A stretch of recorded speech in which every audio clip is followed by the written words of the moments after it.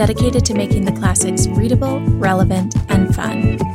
As two nerdy bookworms, we appreciate the role of classic lit, but we won't get too academic about it. We'll talk about the books we love and the books we loathe, and help stock your TBR pile with old and new reads for every literary taste. Today, we're discussing The Blue Castle by L.M. Montgomery and pairing it with contemporary reads that feature similar themes. Hey, Chelsea. Hi, Sarah. Are you excited about today? I am. I love L.M. Montgomery. After reading The Blue Castle again, I'm like extra sad that the Canadian border is closed and I can't like drive over and go hike or something because it makes me want to go explore the Canadian wilderness. Yeah, and you're so close to it, but so far away in pandemic times. I know. Sending some love to Canada because I sure wish that we could get them open. Mm-hmm. Yeah, and this book, I wasn't expecting it to be armchair travel, and it totally was. Like her nature descriptions and just the love she has for the communities she writes about is so wonderful, and it just completely transports you there. Yeah, so this is a reread for me. I first read it a few years ago. I used to run a little book club on Facebook for like hometown friends. My mom was in the group and she invited some of her friends. It was just like a fun, really casual Facebook book club. And we read The Blue Castle. And so I went into that group and looked at our event and looked at the discussion just to kind of, I don't know, refresh my memory of what I thought when I read it the first time and what everyone else thought. And some very clear themes were present. The nature descriptions, everyone really mentioned loving those. And then the general consensus was like, this book wasn't super deep, but it was really enjoyable and it was easy to read in a day. It was kind of like a Hallmark movie where you knew what was going to happen, but you liked the ride anyway. And then a lot of people just really relating to Valency's journey of learning to speak up for herself and set boundaries and deal with truly awful family members. And so it was just kind of fun to see what we all thought of it then. And then, I mean, on the reread, I enjoyed it. I don't know if I enjoyed it as much as reading it the first time, but I did pick up a few different things. This was your first read though, right? It was. Yeah. And this was my first L.M. Montgomery outside of Anne.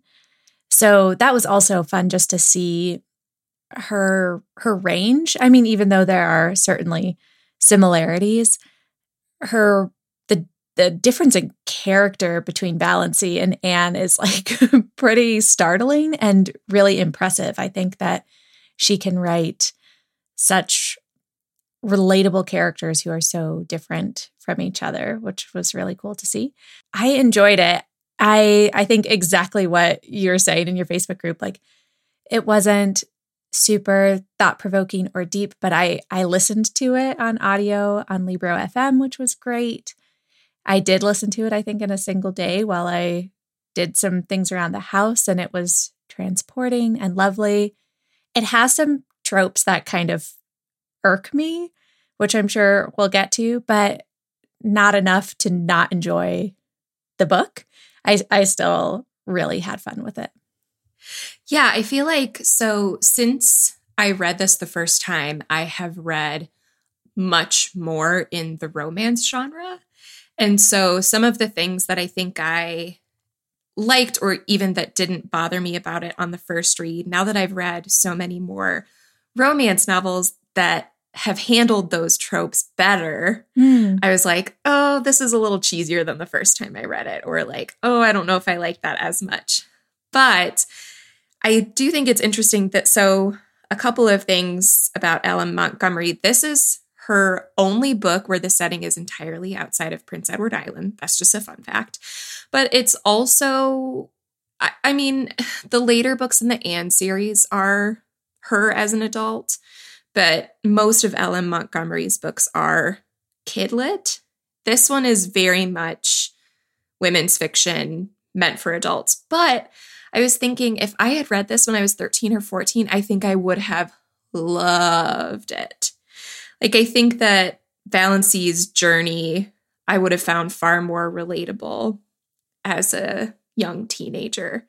Just because, you know, when you're like in middle school and it's not even so much that you want to have a crush on someone, but you so desperately want to be liked and you want to be loved. I feel like that's Valancy. And it just, I don't know. I think even though it is Montgomery's only adult novel, I think it still reads like a lot of her books targeted for a younger audience. Yeah, I completely agree. I felt the same way, that I probably would have really loved this reading it as a younger reader, even though I'm sure in middle school I would have been like 29. She's so old. But that was kind of the point. I mean, yeah. So yeah, I agree. I think that for parents or teachers, if you have advanced readers who you know, have in your life who are looking for something with a more, I don't know, more mature themes, not in a like, you know, adults, kids can't handle it kind of way, but just a little bit more mature view of love, I think. I think a lot of precocious readers would really enjoy this one. I think so too. Let's do a really quick summary before we dive into our discussion. So our protagonist is Valancy Sterling. She lives on just like this quiet little street in a small town. She has this big family where she sees her extended cousins and aunts and uncles all the time.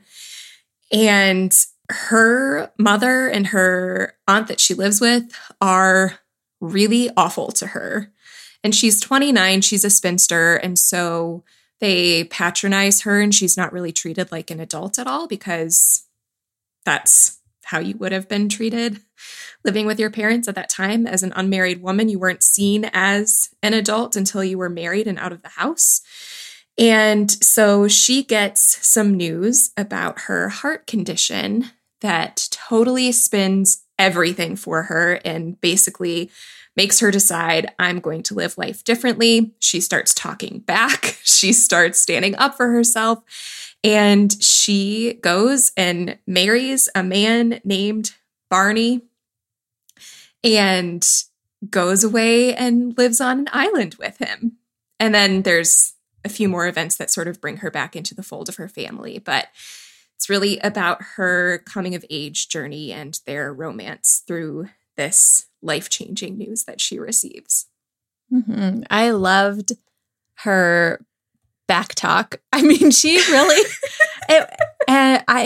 she was really funny and witty and sharp when she like came alive and decided that she wasn't going to hold back anymore. And I really loved that. Like, it wasn't just, I don't know, I thought it might be kind of eye-rolly what her real expressed views were, but she did not hold back. And I loved that. That was a really fun kind of transformation. And it's really stark. I mean, for the first few chapters, gosh, I just felt so bad for her. I mean, in part, her family is just kind of relentlessly teasing her about being unmarried and just won't let her forget it. I have a feeling that some modern readers who are approaching a certain age might relate, because some people still do that when they're at family gatherings. It's like, are you seeing anyone? When are you getting married? Like all of those annoying questions. But it just goes deeper than that. I mean, just the way she's treated, especially her mother, is just awful to her. And you just feel so bad for her. And you see how heartbroken she is. She doesn't start the book as, she's not, like you said, she is not Anne-like at all. She doesn't start the book as this strong heroine. She is really beaten down. And so you feel so bad for her that then her transformation is that much more satisfying when she does start speaking up for herself. And you just really want to root for her because everyone's so terrible. Totally. And you can see the idea of herself that has taken hold in her mind because of the things that her family says to her. And so it definitely starts at teasing and then goes beyond with just how they suggest that no one could love her and that she has no chance of being married because she's not beautiful or not interesting. And it's so cruel. And they're constantly comparing her to her cousin, Olive, I think. Mm-hmm. And yeah, it's this big clan of a family. And I think they call it her clan throughout because it really is this large family in this small town. Some of them are quite wealthy, but Valancy's immediate family, her mother and her aunt who she lives with, are not. And so I think that was an important element of the story too, because she feels like she has to be amenable and a pushover because she's dependent on potentially getting inheritance from this one uncle. And if she upsets him, she doesn't know how she's going to survive. And so that, I think, was kind of key to me to understanding, because sometimes, even though there were a lot of aspects of Valancy that I could relate to, I think sometimes it can be hard for contemporary readers to think, well, why don't you just say something? Just say something. Like, it can feel, you can just get worn down by a character like her, like a Fanny Price type character in Mansfield Park. But it makes so much sense why she had to behave that way. Yeah, all around, this is definitely a book where you have to keep the historical context in mind the whole time you're reading. Otherwise, it can get pretty grating. I was also glad that you had described it as a Cinderella retelling at one point on our fairy tale episode, because having that in mind and that kind of fairy tale construction of the story, I think, plus the historical context, really helped me more fully embrace the story overall. I mean, my family is very loving. I don't relate to her being beaten down by her family at all. But I relate very much to the difficulty of setting boundaries and the difficulty of speaking up for yourself when it's really expected of you to be respectful and always agree with your elders or to defer to them in a certain way. And so I do really relate to that experience of having difficulty sometimes saying what needs to be said or setting a boundary just because of those expectations. And I think a lot of people do. And that's something that absolutely transcends time, even if you aren't exactly in Valancy's position. Absolutely. The idea that you just brought up about being agreeable, I think a lot of people can relate to. If it's not your family who makes you feel that way, maybe it's your workplace or a particular group of friends who you feel like you have to kind of back away from controversies with or something like that. So I do think absolutely that is a common experience. And I think another common experience, maybe, especially for a lot of readers and imaginative people, is the way Valancy escapes from that at first, which is not physically or in reality, but into her imaginary blue castle that it's her happy place that she goes to when she's feeling really downtrodden or sad about her circumstances. And I really loved that element of it. That part is very Anne-like. Yes, for sure. And you can tell that's probably L.M. Montgomery herself. Yes, the imagination. Yeah, I think she kind of had a tough life too. And you can see how her imagination filters through these lovely stories that she wrote. But in addition to the Blue Castle, which is like her imaginary escape place to go to, she also escapes into books and reading, which is, of course, very easy to relate to.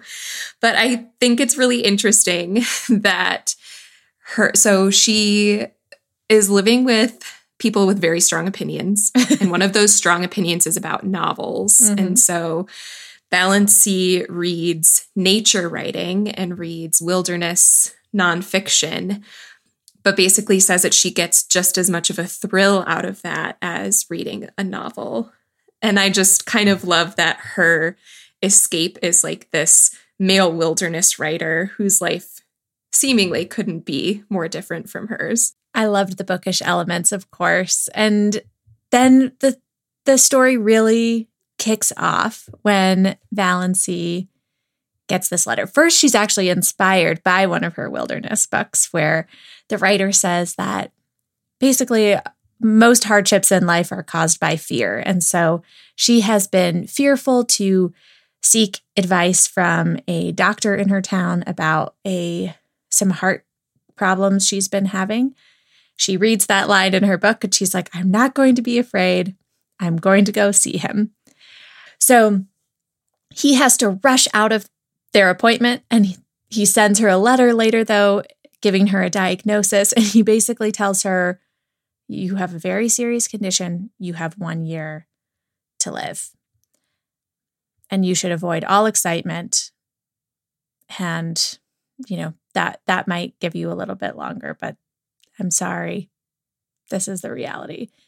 But instead of taking the advice of avoiding excitement, she's like, well, if I only have a year left, I'm going to actually live. And I think, we've seen probably so many books and movies that start with that kind of convention right now. And I think it's a really sweet one in this case because she really hasn't lived at all. And she really does make the most of that year. I love how she decides, like, well, I'm a misfit, so I'm going to go hang out with the other misfits of the town. And she goes and sort of establishes this little found family and makes some new friends with the people who her family really sneer at and stick their noses up at, and who society has really rejected. And Valancy finds true blue friends right there. And I think that that's really sweet that she just fully is like, I'm leaving. I'm just going to go hang out with these people over here. And I love that they're like true misfits and that there's a great message there because, one of them is like the town drunk and the other is a young woman who had a child without being married. And so I think, I don't know for sure, but I would imagine that a lot of readers at this time would be surprised that Valancy chose to go spend her time with them. And I thought that was a great message.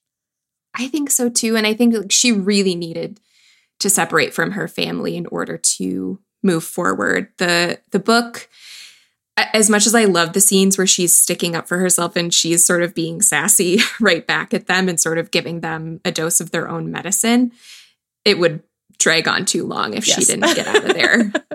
And through hanging out with these misfits is how she meets Barney, who is another town misfit. Everyone just kind of assumes like he's running away from the law. He probably murdered someone because he like lives off on an island by himself and only comes into town now and then. And you kind of figure he's probably got a little bit of a rugged appearance.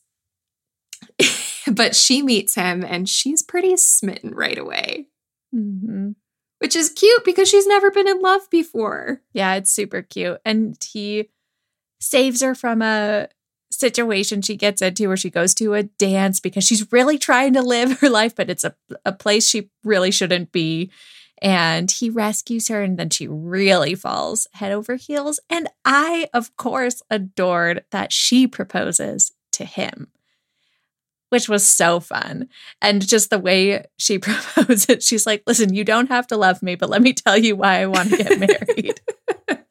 And she explains everything to him. She says, I have this heart condition. I only have a year. So if we get married, these are the stakes. And she lays it out clearly. She tells him that she loves him. Like, it's not like she's pretending, this is just convenience for both of us. She's like, no, I really love you. I get you probably don't love me, but here's the situation. I thought it was so sweet. I think a lot of modern readers could come to this book and say like, well, I really wish that she could have just had this full journey and discovered herself without needing a man. And I can see that. Like, there are some elements of he helps her see herself as attractive, and he helps her see herself in a different way. But I do think Ellen Montgomery actually does a pretty good job of balancing, partly because we are really in Valancy's point of view for the whole book. We do see her journey before she even meets Barney of the split and how she starts to think of herself. And even as she's with him, her thoughts aren't always like, oh, well, he told me I'm pretty, so now I know so.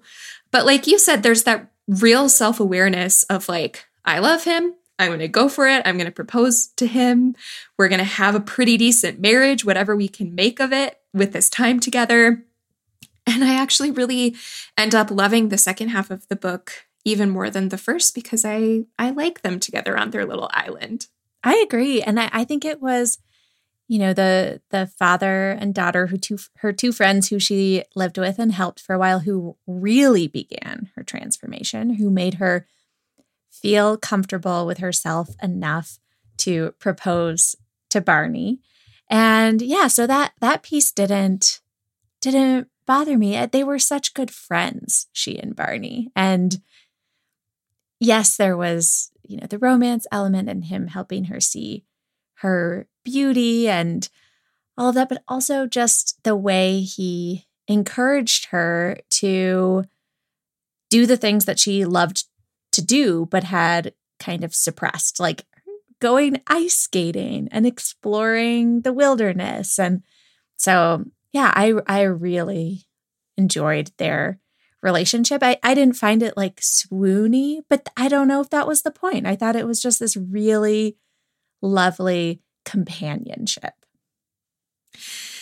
This book, reading it this time, and I think just because we read and discussed Austen so recently, I started to really see some more Austen-like influences here, especially in the very opening. I was almost like, this almost reads like Austen's rhythm, and just the way that the characters are developed and the way that the frustrating and annoying characters are cast compared to the sort of underdog heroine. And then the romance is very much more companionship.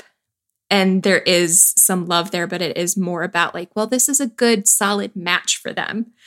And then, of course, we'll get into spoilers about the end, but it's also a very like happy Austen-like ending where you see like, okay, well, they don't just have this companionship. They also get to have money. Yes. Yeah. I'm excited to talk about the end because those are where some of the tropes that I didn't love came up.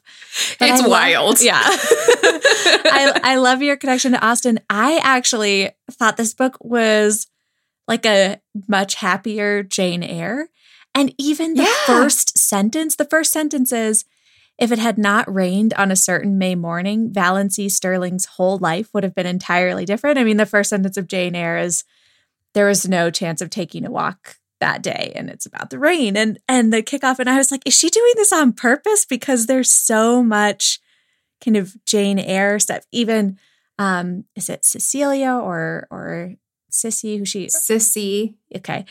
Her friend who's very ill and who she cares for and who like teaches her a lot about living and faith and love is very much a Helen Burns like figure. Like there were so many connections to both Jane Eyre and, like you're saying, Austen books. And so I was smitten with all of that, just, you know, women's fiction goodness stuffed in here.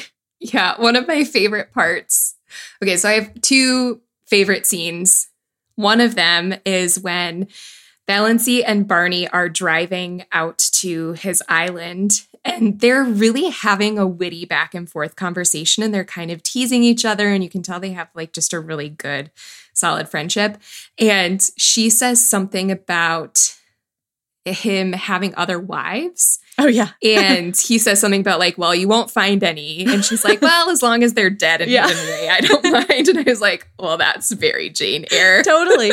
Yeah. His like secret room that she's not allowed to go into. And even the references to Bluebeard, that she calls his room, Bluebeard's room or something. But yeah, I thought all of that was super fun. And yeah, that banter was great. And then one of my other favorite parts is when she's like standing outside by a picket fence. And I forget if it's a cousin or an aunt. It's one of her relations that comes up and is like, oh my goodness, guess what? I have a man who wants to marry you. And Valancy kind of like lets her go on and like set up the match. And then Valancy's like, that sounds great, but there's only one thing. I'm already married. And you get that like really satisfying where the cousin's like, what? The jaw drop moment. And you can feel Valancy's satisfaction at shocking her family and like dropping these surprises, and the way that she goes about it, I just think is so fantastically funny. Mm-hmm. Yeah, I completely agree. Should we talk a little bit about the nature descriptions and Montgomery's writing before we get into the ending? Yeah, I think we should. I think that's probably why the second half of the book is my favorite. It's so great. I sometimes think about in A Room of One's Own, Virginia Woolf lists a bunch of female writers and what she thinks they actually should have written.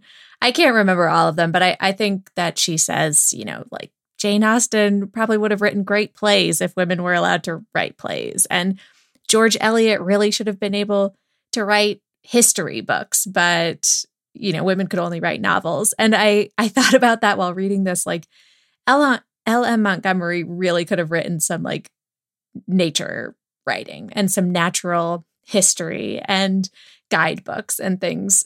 Maybe she did. I don't know much, but she really pays close attention to the natural world around her. And I loved those descriptions. I have a paragraph to read, and it is about spring. And this is like why we chose this book for spring season. It's in chapter 33. Spring, mischievous, black and sullen for a week or two, then flaming in sapphire and turquoise, lilac and rose again, laughing through the oriel, caressing its amethyst islands, rippling under winds soft as silk. Frogs, little green wizards of swamp and pool, singing everywhere in the long twilights and long into the nights. Islands fairy-like in a green haze, the evanescent beauty of wild young trees in early leaf, frost-like loveliness of the new foliage of juniper trees, the woods putting on a fashion of spring flowers, dainty spiritual things akin to the soul of the wilderness, red mist on the maples, willows decked out with glossy silver pussies, all the forgotten violets of mischievous blooming again, lure of April moons. So pretty. It's so pretty. I loved all of the seasonal descriptions. I really liked the winter descriptions and how she wrote about the ice clinging to leaves. It's really just gorgeous. Also, just as an aside, I love that he called her Moonlight. Isn't it cute? As her nickname was adorable. It's really cute. Okay. So I don't know if I have much more to say about the nature descriptions, but it's just beautiful.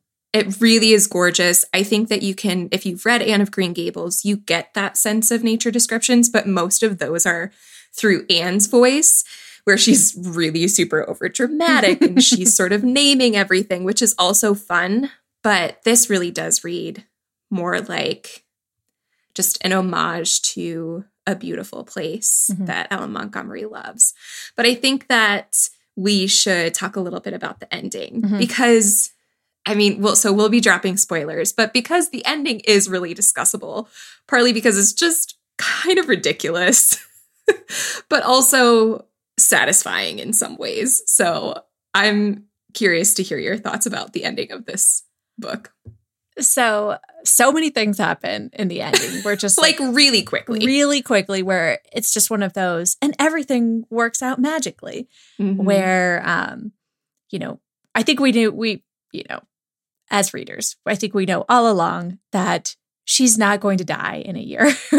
So there's some mistake with this condition, or I thought maybe that the doctor had like told her she had this condition to like inspire her to like, make the most of the time she had. That wasn't the case. But we also find out that Barney is A, super rich, and B, the author of the nature books that Valancy loves so much. And that's what he's doing in Bluebeard's cabin when he locks himself away. I feel like I saw that coming too with all of his like snide remarks about the books that she was reading. I didn't mind those twists. I think the part I got a little annoyed with, the trope, was just like the wealth and then people commenting on Valancy's beauty all of a sudden. And like the painter who sees her and is so struck by her unusual beauty that he wants to paint her. And just that like, and she was beautiful and he was rich all along kind of ending is a little eye-rolly to me. Like, I'd rather them keep having this great marriage where she's plain and he's successful enough to make it work. I didn't need them to like go gallivanting through Europe at the end and her to be an admired beauty. And all of those felt like excesses to me in a very sweet story. But I mean, I know that it's the fairy tale, right? And so reading it like that, I think helped me be like, okay, it's fine. I'm not mad about it. It's eye-rolly to me, but it's fine. It reads like one of Anne Shirley's stories that she wrote with her little story club. Like by the end, that's what it reads like. I remember thinking like the first reveal of like, ooh, he's a millionaire. Like, okay, that's kind of fun. And then the next reveal that he's the author, it's like, okay, this is a little bit much.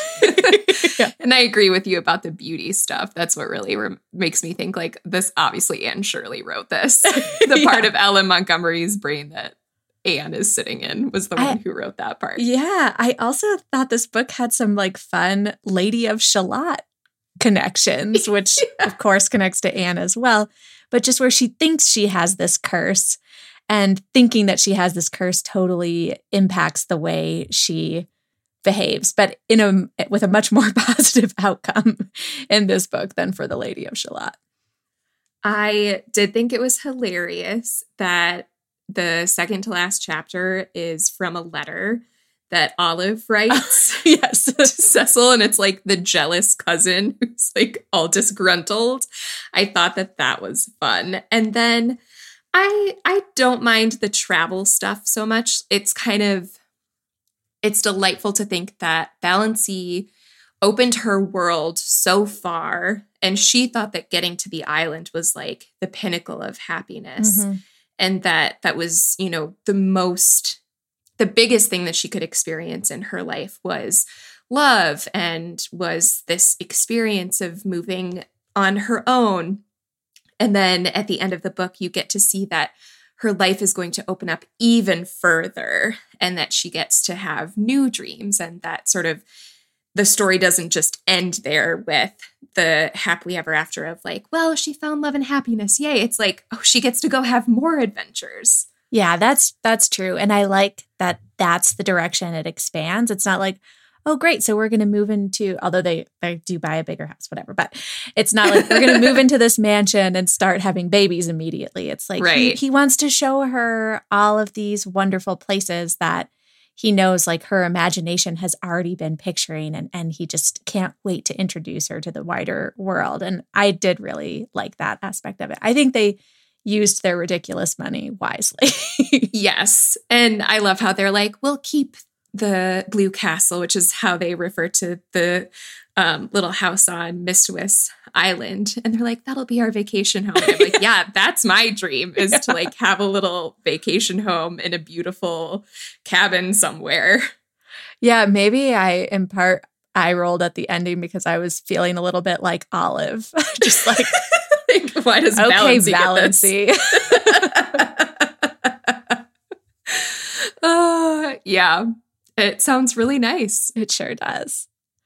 Well, I am so glad that you suggested this book for a spring read. It really was delightful. And yeah, one of those books where you can have some qualms or some gripes, but overall the experience is just a fun one, which is so rare with classics that are this old and this classic. And I think this would be a fun book to hand to a young reader, whether it's from a teacher or a parent, to just show that like not all classics are dreary and sad. All right. Well, Sarah, I'm glad that you enjoyed it. I was fully prepared to be okay with it if you really didn't like it. I wasn't going to defend it, but I was fully prepared to be okay with it. But I'm glad you enjoyed it. Yeah, I did. I was ready for a fun read. I will admit I had a hard time coming up with pairings because something so sweet is not my typical cup of tea. And so, yeah, but I did it. I came up with 3. Well, in that case, I'm really excited to hear what you came up with. All right. Well, my first pairing is definitely the sweetest one that I have. It is The Bookish Life of Nina Hill by Abby Waxman. This is definitely a book that, like The Blue Castle, I think straddles that women's fiction and romance genre. And I read it a few years ago and I thought it was really fun. So this book follows Nina Hill, as you can imagine from the title. She works in a bookstore. She loves to play trivia. She's pretty type A. The book is filled with like her lists of things and her schedules and all of that. And she's perfectly content with her life. So in that sense, she's very different from Valancy. She's not downtrodden. She's not sad in the way Valancy is, but she's accepted her life as it is, and she doesn't foresee any major changes coming until she gets a letter, much like Valancy, where it is revealed that the father, she never knew. She was raised by her single mom. He's passed away, and he wants her to know his side of the family. And it's a big, boisterous family who happen to live quite close to her. And so that one letter just shakes her out of her life as she knew it, her very ordered, very cloistered life.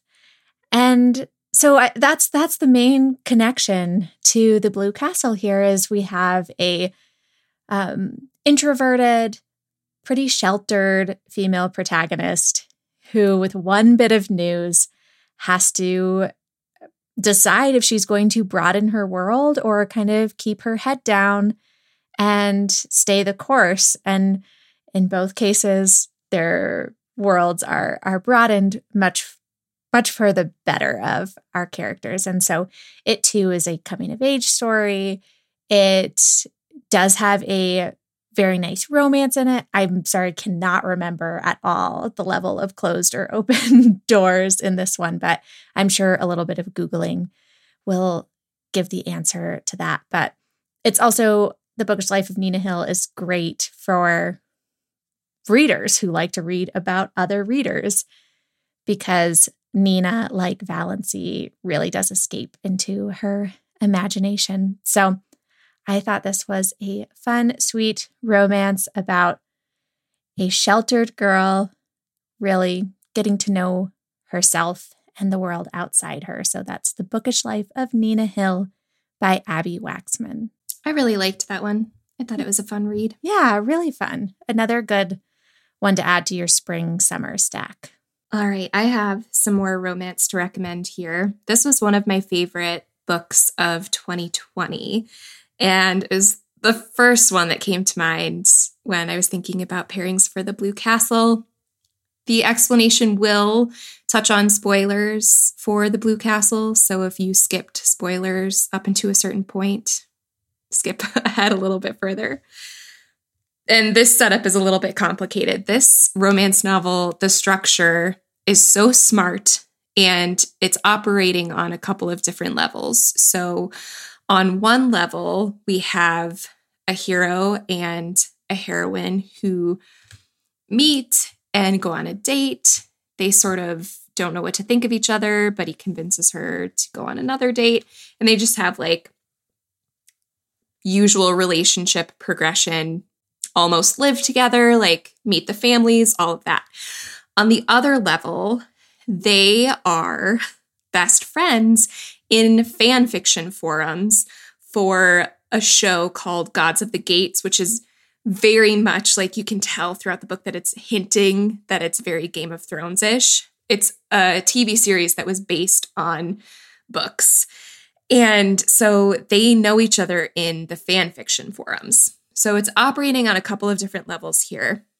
April, she is a plus-size cosplayer. And so most of the people in her life don't know that she does cosplay or that she's such a big fan of the show. And so when she gets a new job and moves to a new town, she decides, you know what, I'm going to like put it all out there, and this is me. So there's very much that sort of journey of Valancy where she sort of decides she's going to step into herself. So April posts a picture of herself on Twitter as Lavinia, one of the characters from the show.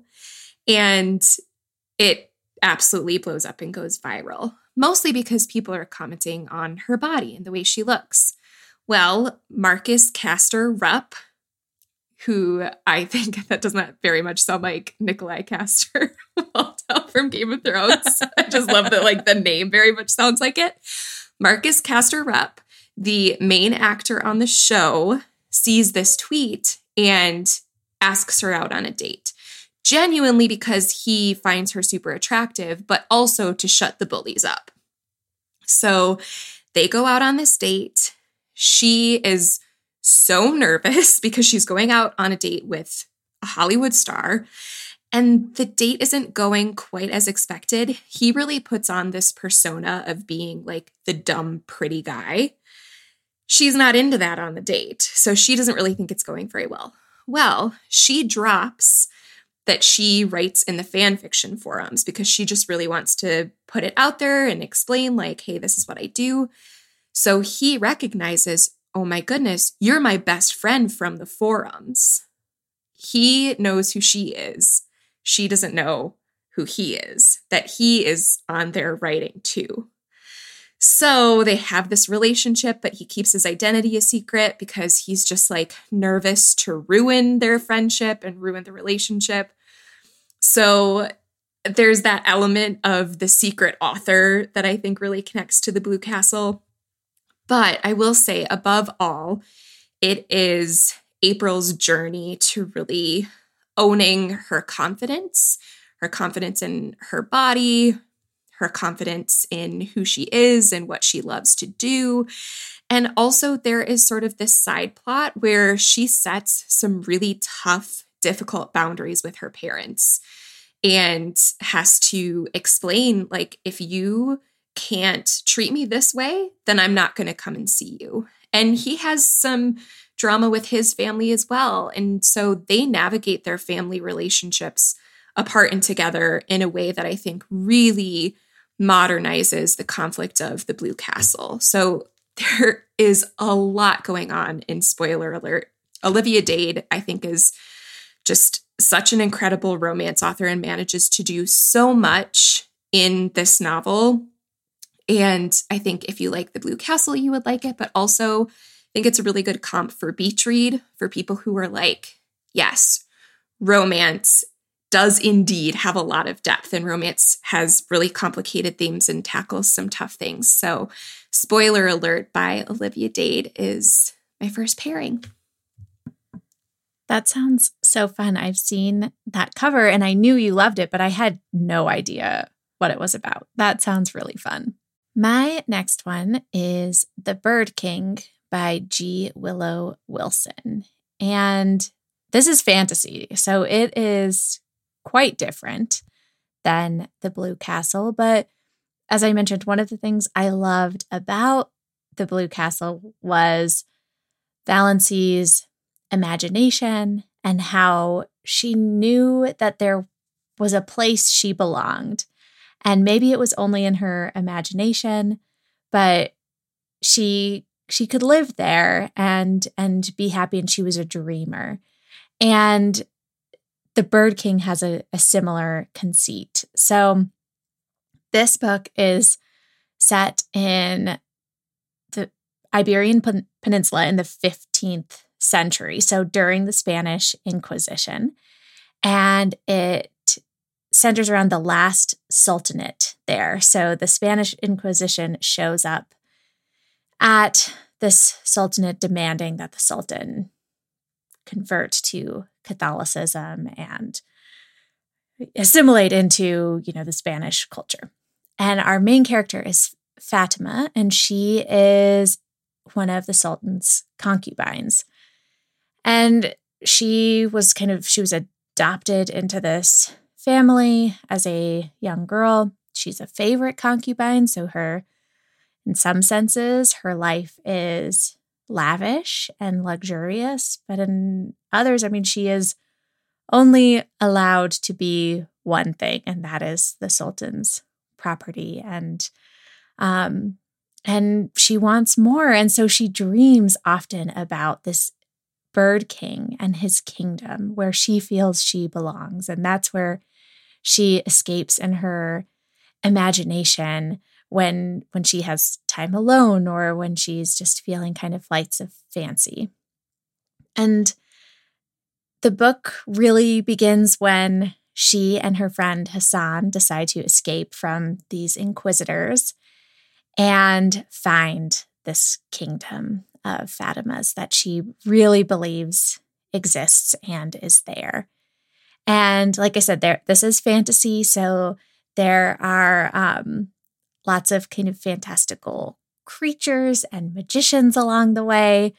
Hassan is a map maker, but he's a magic map maker. So if he draws something on a map, it exists, it manifests. And so the descriptions there are really, really lovely. And Hassan and Fatima's relationship is surprising, and I'm not going to spoil anything there, but the way that he helps her see herself as more than the concubine of a sultan and as somebody whose desires and ambitions are deserving really kind of reminded me of Barney and Valancy. So this one, like I said, it is wildly different from The Blue Castle in so many ways. But a character who is sheltered, cloistered, but really has big dreams is something I loved in both books. So that is The Bird King by G. Willow Wilson. All right, I have another romance, and then I will shift gears afterward. But this is a sapphic romance novella. It's called Mrs. Martin's Incomparable Adventure. It is by Courtney Milan, who I think you've read a little bit of Courtney Milan before. Yeah, I like her. And so we have Miss Bertrice Martin, and she's a widow. She's 73 years old. And I love the idea of an older heroine, like truly older, like her back hurts and her knees give out on her, and she's just really well written. And she has this terrible, like truly, truly awful nephew. And so then we get Miss Violetta Beecham. She comes in and she is 69.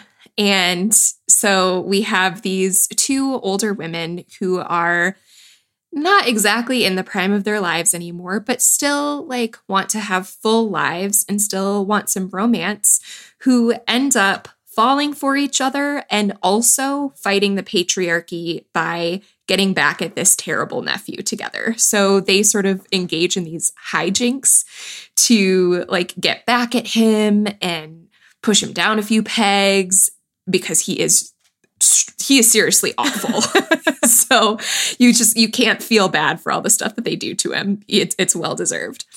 And so, yeah, they just start to like fall in love, and Miss Violetta starts to smile, and they start to have an adventure together. And it's just a sweet book.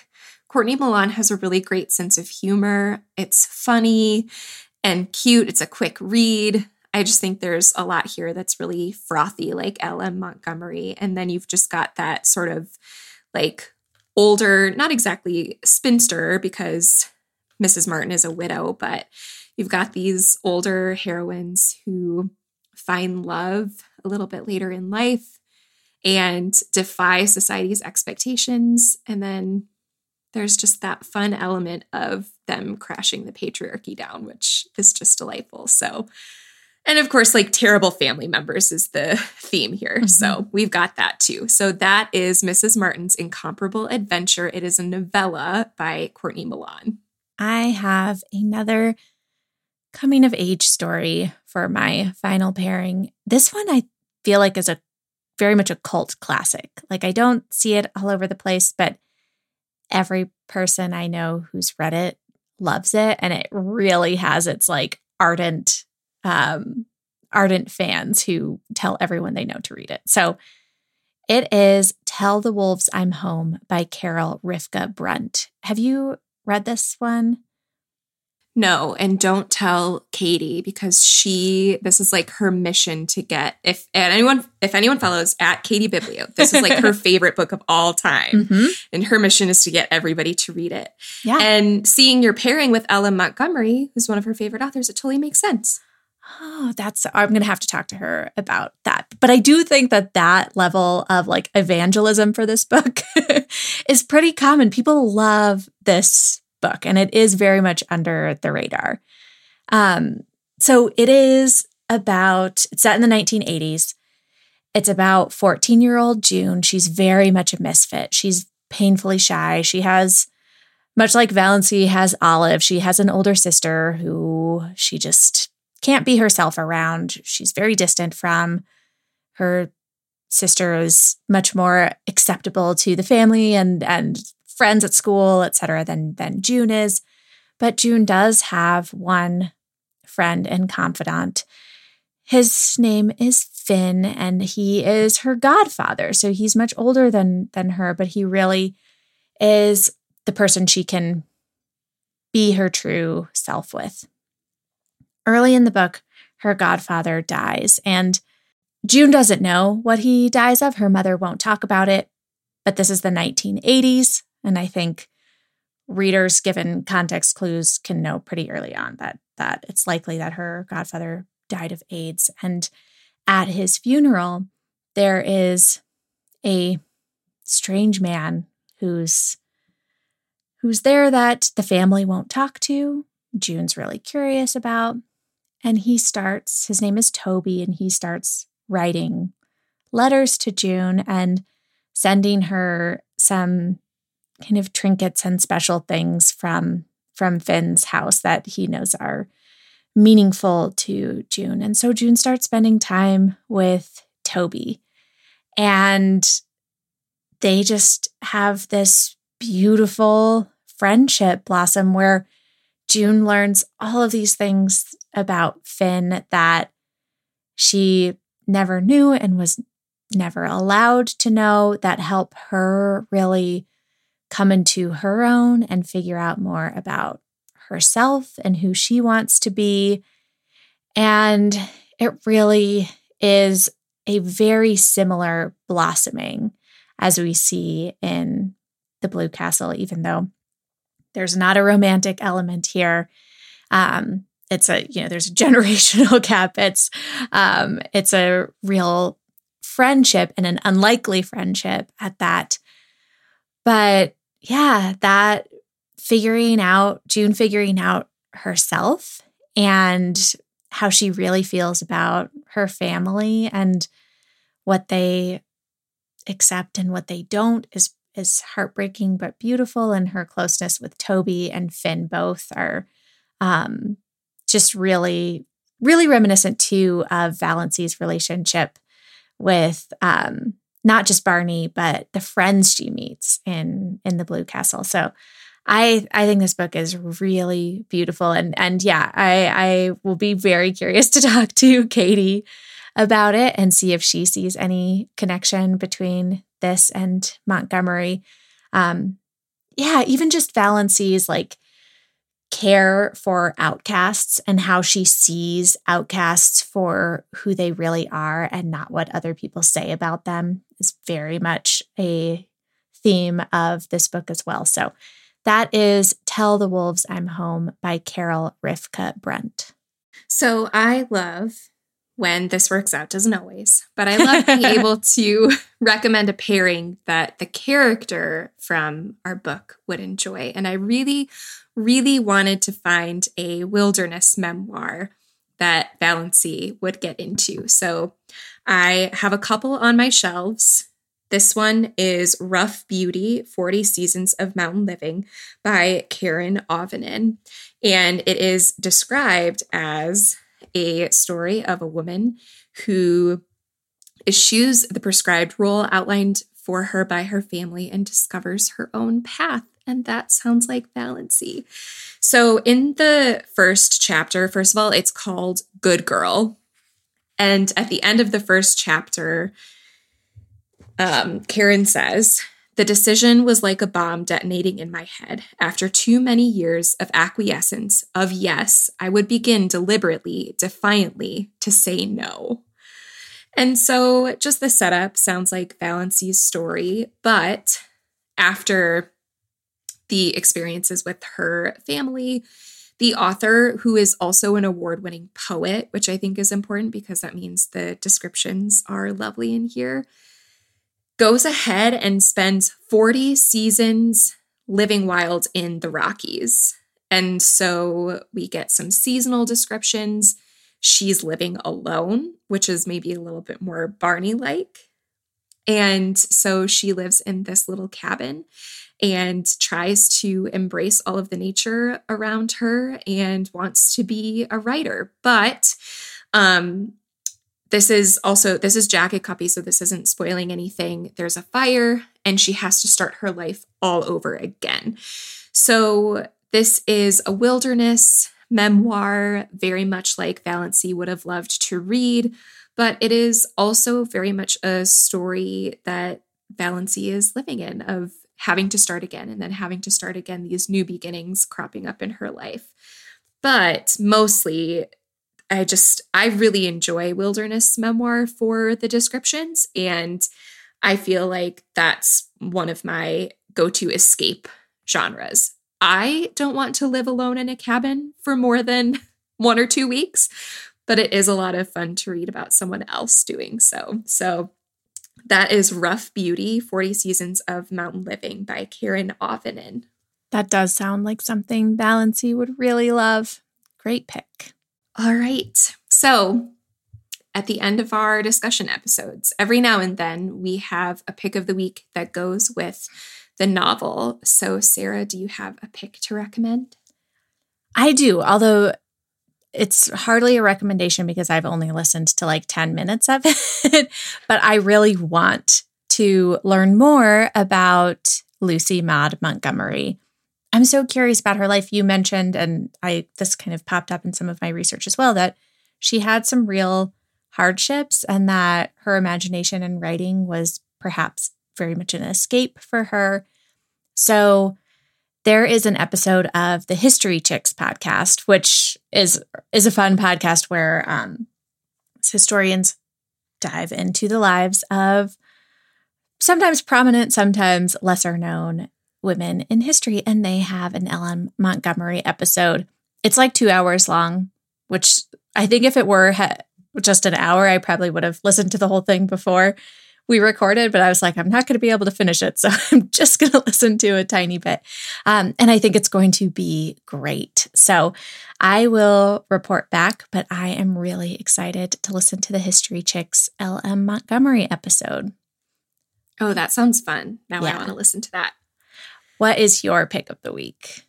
As I was scrolling the little Facebook discussion from a few years ago when my friends were talking about the Blue Castle, I noticed that one of them posted a link to a private islands website where you can purchase a Canadian island. I'm scrolling it literally right now. And it's just beautiful. I think if you couldn't picture what Mistawis looked like, this is just a nice way to sort of look at those Canadian islands and marvel at the beauty and to dream a little bit. Maybe find your own Blue Castle among these islands. I don't know if that website is necessarily up to date. Like, I don't know if those are all for sale currently, but the pictures are beautiful. Mm-hmm. Just looking and imagining is very much fun. Yeah, so I will include that in the show notes, and you can go ahead and dream of having a house on one of these islands. I mean, the pictures are just beautiful. Did you see the Emerald Lake Lodge that's like covered in snow and it's all lit up? Yes, I did. And now I'm looking at just this adorable little blue house on like the tiniest rock island I've ever seen. It's adorable. Yeah, they're really pretty and just incredibly diverse. Like, ooh, islands for rent too. Ooh, let's if you're not ready to buy. If you're not ready to buy an island, just rent one. They're just really fun to scroll. So yeah, I'll include that in the show notes, and everyone just have fun dreaming about your islands. I love it.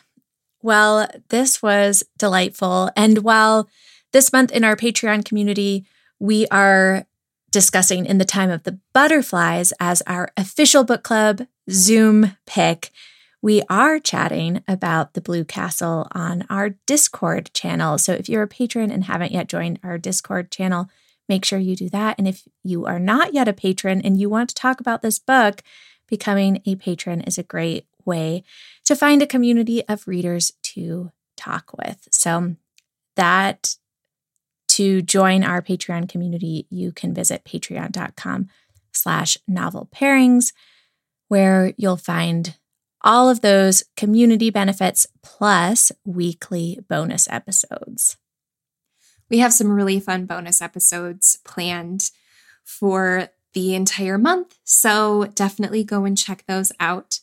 And if you want to stay up to date with Novel Pairings, a really great way to do that is our weekly newsletter. That's at novelpairings.substack.com. We tend to share extra links associated with our episodes. We also give our newsletter subscribers the first heads up about new Patreon stuff going on. And we just can't wait to hear all about your experiences reading The Blue Castle by L.M. Montgomery. So if you're listening to this episode, be sure to let us know. Tag us on Instagram at Novel Pairings Pod. We love to see those Instagram stories of when and where you're listening and what you think of the book. And we are running a little bit low on Apple Podcast reviews. So if you really want to do something simple, quick, and free to support the show, go ahead and write a review on Apple Podcasts for us and tell one of your friends to listen and do it too. Thank you to Miles Eichner and Mark Anderson for our theme music. Next week, we'll be back with our seasonal wrap-up episode sharing the best books we read this spring. Until then, we declare, after all, there is no enjoyment like reading. How much sooner one tires of anything